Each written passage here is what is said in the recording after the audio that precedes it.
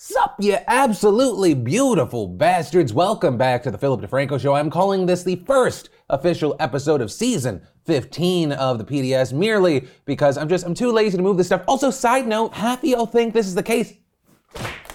Not a green screen. Hey, let's start things off on a super positive note. Let's see if this episode can get 100,000 likes. Hit that like button. If you're new here, subscribe, join the family, and let's just jump into it. The first bit of news, the first story we need to talk about is about Gabrielle Petito. She's a 22-year-old woman who left for a cross-country trip on July 2nd with her fiance, but never returned. Her fiance, 23-year-old Brian Laundrie, reportedly coming back alone to his home in Florida on September 1st, driving the white van that they used on trips that were shared with their hundreds of thousands of Instagram followers. They'd also recently started a new YouTube channel documenting their van life journey. What we ended up seeing here is that 10 days after Brian returned, Gabby's family reported her missing, saying that they hadn't had contact with her since the last week of August. And since then, we've seen Brian decline to talk to police or cooperate with investigators at the advice of his lawyer. Because he seems to be the last person who has seen Gabby, he's now been declared a person of interest in her disappearance, but also notably, he has not been charged with anything yet. While right now we don't have a ton of details regarding the case yet, there has been some indication that the two were having issues with each other during the trip. This in part because according to a police report, authorities in Utah responded to a domestic violence call involving the couple on August 12th. Also with that, over an hour's worth of body cam footage has been released showing the encounter. The footage showing the couple getting pulled over after speeding and hitting a curb. You have Gabby telling officers that she'd been fighting with Brian all morning, saying that when she tried to get his attention about the police siren, she hit him and caused him to swerve. And Brian, who reportedly had an injury on the side of his head, also told police that they were arguing, that he wanted to create space between them, so he locked the van and wanted them to go for walks in opposite directions, claiming that Gabby then tried to get the keys and hit him, so he pushed her back. Gabby also tells police that he grabbed her face but did not hit her, though she admits to hitting him. And throughout the footage, she is clearly very emotional. One officer even noting in his report that she could not stop crying, breathing heavily, or compose a sentence without needing to wipe away tears, wipe her nose, or rub her knees with her hands. But also the couple ultimately stressed that they did not want to escalate this issue any further since they were in love and engaged, trying describing the incident as a mental health break, not a domestic assault. So no charges were filed, though an officer ended up convincing them to have Brian stay at a hotel for the night while Gabby stayed in the van to reset. And from there, we know that Gabby was last seen checking out of a hotel with Brian in Utah on August 24th. Her last call to her mom came the following day, and while there were texts from her phone sent a few days later, it is unclear if they were actually sent by Gabby. And as of right now, that is pretty much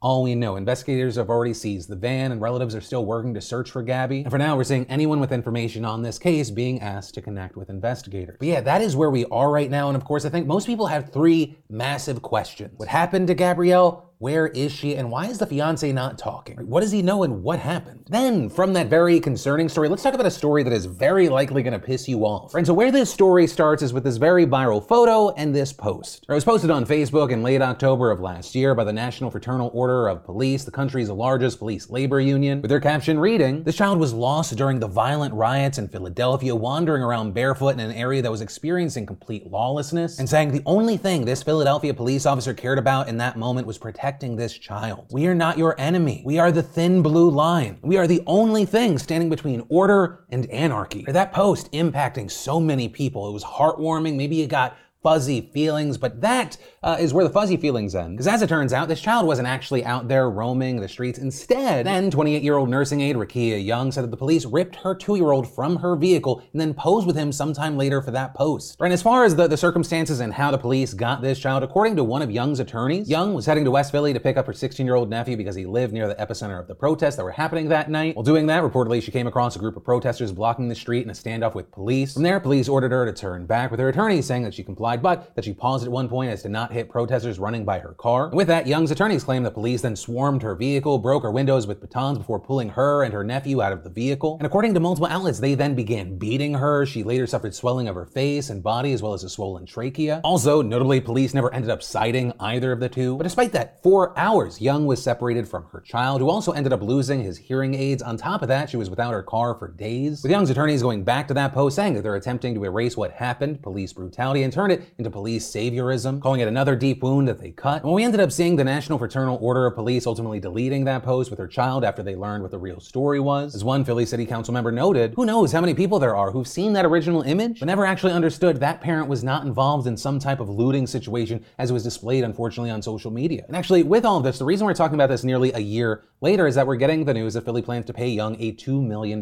settlement. With that, both an officer and a sergeant have both been fired in connection to their treatment of Young that night. Another 14 are awaiting disciplinary hearings that stem from an internal investigation into the incident. And you also have Young's attorneys calling for the DA to file criminal charges against those officers, saying if any citizen did something like this, there would be no question they will be charged with aggravated assault as a felony. But ultimately, regarding those potential charges as well as the 14 disciplinary hearings, we're gonna have to keep our eyes on this. With this story, I'd love to know your thoughts on the situation in general. Do you remember that photo in this whole situation? Then in internet backlash news, we had David Dobrik and Nikita Dragun for two wildly different reasons. The first with David is essentially a continuation of the backlash we saw when he came back with his vlog. Right, most all of his audience incredibly happy, over the moon, people that don't support him very angry. But this time it's specifically being about David coming back with his podcast views. The last episode being about 5 months ago, of course he had all those controversies and scandals. And if YouTube is your platform of choice, you may not even be aware that it came back, and that's because it's not on YouTube, just the audio version has gone up. With some confused why he went about it this way, but if I was to guess, if there was any thought put into this is part of any sort of strategy, I imagine this has to do with Dobrik not posting anywhere where numbers may not be on his side. Right, well, the quality of his apologies were vastly different, the first going on his podcast channel, the second going on his main channel. If Dobrik posts in a place where he doesn't have a massive audience, it makes it very easy to get brigaded and downvoted. In a world where public perception of public opinion is a massive thing, people very much follow trends. That could be part of the reason, especially because if you see comments off of his channel, a lot of people are really not happy to see this. Right, but that has only gotten some attention, right? It's the continued recovery from previous scandals and controversies, and Nikita has very much gotten a spotlight on her. And that's because Dragun, who's one of the biggest trans creators out there, recently put out a video where it appears that she exposed numerous people, showing alleged screenshots of DMs that she had with men, some who are celebrities, with one of the biggest names that people have focused on being Tyga. With a number of people arguing like this isn't your everyday exposed story, right? This is outing somebody publicly, something that's a very sensitive issue with a lot of people, but especially with the LGBTQ+ community. With a number of people seemingly trying to understand where she's coming from, but still disappointed, writing, okay, I understand the optics of being mad that someone will never claim you in public, but what Nikita did to Tyga is not cool. And going on to say, trans attracted does not equal gay. He likes women, that's why he texted you in the first place. Which has also been used by a number of people defending Nikita, saying that this is not an outing because trans women are women. And so with this situation where you have a line drawn, people seeing it completely different, you have people firing back and forth. And so with that, I do want to pass the question off to you. Do you see this as an outing? Yes, no, why not? I'd love to hear from you. But from that, I want to take a quick second to thank the fantastic sponsor of today's show, Grammarly. Grammarly is a digital assistant helping people write more clearly and effectively with its all-in-one writing tool that improves your productivity. For instance, use Grammarly's tone detector to check your tone before sending that email to see your message in a better direction when it doesn't sound the way that you want it to. Also, instead of using multiple websites to find new words, use Grammarly's free synonym feature to replace your overused words. Save time and get the right message across with Grammarly's Setting Your Goal feature to ensure you're writing to the right audience. Grammarly has a free version with basic and grammar spelling and clarity suggestions, but upgrading to Grammarly Premium saves you so much more time with their advanced features so you can feel confident that your writing is professional and effective. And get this, Grammarly works so seamlessly and it's easy to integrate into your daily life as a browser extension through Chrome, Safari, Firefox, etc. So save time on your work and emails with Grammarly. Go to Grammarly.com/DeFranco to sign up for a free account and get 20% off Grammarly Premium today to help you save time and work more efficiently. Then we should definitely talk about the devious licks TikTok trend, which when that first hit my ear, I was like, this could be fun to do with the wife. But as I disappointedly then learned, devious licks, but as I then disappointedly learned, devious licks is in reference to impressive thefts that people then show off in TikToks. Often doing this at their own schools. Some standout examples include kids stealing school projectors, street signs, microscopes, pretty much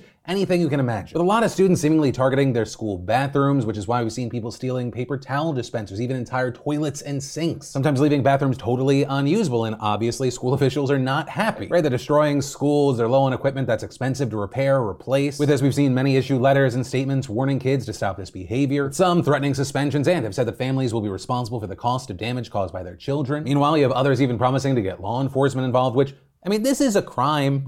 One that has raised so many concerns that TikTok even issued a statement yesterday saying, we are removing this content, redirecting hashtags and search results to our community guidelines to discourage such behavior. And really, the only thing that I can say with this story is, don't be stupid. Right, there's committing crimes, and understand, I'm not saying go out there and commit crimes, but there's committing crimes, and then there's committing crimes and filming it and then posting it to the internet. Right, something I've said for now 15 years, Philip DeFranco's #1 rule of committing crimes. Don't make it that easy for them to find out that it's you. What do you you doing? Don't be stupid, stupid. Then how is this news still going strong news? Let's talk about Nicki Minaj and her cousin's friend's alleged swollen testicles. Like, I thought this was a quick haha story where I got to Photoshop some pictures of me and Nicki in the lab. But now several days later, we are still talking about this, which just as a quick side note, this might possibly be Nicki Minaj just putting on a masterclass in PR and media manipulation. Right? Because you might not remember this because this story has been blown up so much regarding the vaccine stuff. As of last Thursday, all the news that was coming out about Nicki Minaj was about her husband recently pleading guilty to not registering as a sex offender in California and facing up to 10 years in prison. Right? He pled guilty last Thursday, turns out the same day that Nicki Minaj announced that she wasn't going to the VMAs, saying, "I'll explain later." With people then seriously, but then also not so seriously memeing that the reason she couldn't go is that the venue was near a Chuck E. Cheese. But now, because of Nicki Minaj's social media blitz about vaccines, that story, it's not even on the back burner, it's like fallen behind the couch. Right? With people still talking about her Monday tweet where she said, "My cousin in Trinidad won't get the vaccine because his friend got it and became impotent. His testicles became swollen. His friend was weeks away from getting married. Now the girl called off the wedding." Right, to which most people responded, "Sounds like some guy got an STI, tried to blame the vaccine so his girl wouldn't leave him." And since then, we've seen Fauci go on TV, say that there's no evidence, the CDC coming out reiterating there's no evidence that any vaccines, including COVID-19 vaccines, cause fertility problems in women or men. Since reporting this, it's also become an international story, with Trinidad and Tobago's health minister speaking Wednesday on TV. And unfortunately, we wasted so much time yesterday running down this false claim. As we stand now,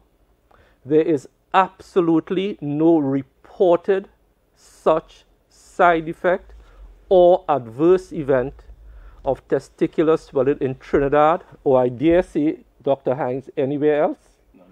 None that we know of anywhere else in the world. And all of this has also led to Nicki Minaj, her barbs, and the White House feuding. With Nicki tweeting yesterday, "The White House has invited me and I think it's a step in the right direction. Yes, I'm going. I'll be dressed in all pink like Legally Blonde so they know I mean business. I'll ask questions on behalf of the people who have been made fun of for simply being human." But then you had a White House official countering that tweet, saying they simply offered a call with Nicki Minaj and one of the doctors to answer questions about the safety and effectiveness of the vaccine. It's not like this big event, an actual White House visit, and so then Nicki slammed the White House in a video on Instagram. Do y'all think that I would go on the internet and lie about being invited to the fucking White House?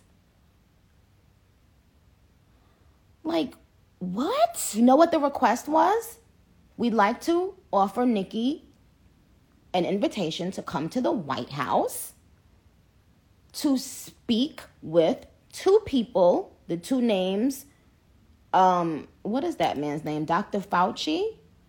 And with the Surgeon General. With her saying, she responded by saying she'd rather not travel if they offered to do some kind of live on social media. And from there, the video kind of just goes off the rails. She starts essentially conspiring that there's been a targeted media attack on her to make her look dumb so people will stop asking questions about the vaccine. Right, and with that, while we saw a number of anti-vaccine advocates as well as her supporters supporting her here, we also saw a number of people pushing back, saying, no, there's not this grand conspiracy. You're a person with an immense spotlight on them at all times, right? So there's already always attention there. And you use that spotlight, whether knowingly or unknowingly, to share a story that oozes of absolutely made-up nonsense, scaring people away from vaccines for a thing that is still killing an alarming number of unvaccinated people every single day. On average, 1,900 Americans are dying every day from this. Something that international health experts actually had to spend time on because this misinformation was promoted to millions upon millions of people, promoting vaccine hesitancy. Or there's asking questions, which you may or may not have done with other tweets, and then there's the stuff that you did in the tweets that have gotten the most attention. Right? Asking questions in good faith is a good and necessary thing. Right? For example, in other news, there's a lot of confusion and a lot of questions regarding booster shots. The debate over whether or not we actually need booster shots has been one that's been raging for a while now. And that debate very much heated up here in the States when President Biden announced last month that pending regulatory approval, the government would start offering booster shots on September 20th to adults 8 months after they received their second dose of Pfizer or Moderna. And that announcement was backed by the director of the CDC, the acting commissioner of the FDA, and White House chief medical advisor Dr. Anthony Fauci, among others. But at the same time, many scientists and other health experts, both inside and outside of the government, have continually criticized this plan, claiming that the data supporting boosters was not compelling, and arguing that while the FDA approved third doses for immunocompromised Americans, the push to give these to the general public was premature. The plan also drawing a ton of international backlash because so many people around the world haven't even gotten their first dose yet. The World Health Organization also calling on wealthy countries to hold off on giving boosters until at least the end of the year. Those arguments also appear to be bolstered when federal health regulators said earlier this month that they needed more time to review Moderna's application for booster shots, with that then forcing the Biden administration to delay offering third shots to those who got Moderna and plan to just give third shots to those who got Pfizer. Also, for those that got the Johnson & Johnson shot, things are still up in the air, even though they arguably need boosters more than the recipients of Pfizer and Moderna. And now, in the week that an FDA expert advisory committee is set to vote on whether or not to recommend approval, even more contradictory information has been coming out. Right on Monday, an international group of 18 scientists, including some at the FDA and the World Health Organization, published a review in The Lancet arguing that there is no credible data to show that the vaccine's ability to prevent severe disease declines substantially over time, thus arguing that boosters are not yet needed for the general non-immunocompromised public. And saying here that any advantage that boosters may provide does not outweigh the benefit of giving the extra doses to all of those unvaccinated around the world. But then, on the other side of this, a study released Wednesday in the New England Journal of Medicine found that people who received a third shot of Pfizer in Israel were much less likely to develop severe COVID than those who just had the first 2 jabs. In the same day, both Pfizer and Moderna published data backing that up as well, with Pfizer publishing an analysis saying that data on boosters in the Delta variant for both Israel and the US suggested that vaccine protection against COVID-19 infection wanes approximately 6 to 8 months following the second dose, with Moderna also releasing not yet peer-reviewed data that also suggests that their shot provides less immunity and protection against severe disease as time went on. And further complicating matters was the fact that the FDA also released its report on Pfizer's analysis on the need for a booster yesterday. And while normally this would shine a light on what the agency's stance on this issue is, the regulator didn't take a clear stance, saying that while some observational studies have suggested declining efficacy of the Pfizer shot, others have not, and adding, overall data indicates that currently US licensed or authorized COVID-19 vaccines still afford protection against severe COVID-19 disease and death. So right now, it is extremely unclear what this FDA panel is going to decide, or what a similar CDC expert panel will decide next week. Now notably, officials at the 2 agencies are not required to follow the recommendations of their panels, but they usually do, so these decisions will be massively important to watch for. But the main takeaway for me here is that there's nothing wrong with asking questions. That's inherently what science does. Rather, the main problem in situations like this is the mass spreading of misinformation. But ultimately with this story, and honestly anything else that stood out to you today, I'd love to know your thoughts in those comments down below. Join the conversation. Yeah, that's where I'll leave you, and I'll reiterate what I said yesterday. Whether you've been with me for a day or 15 years,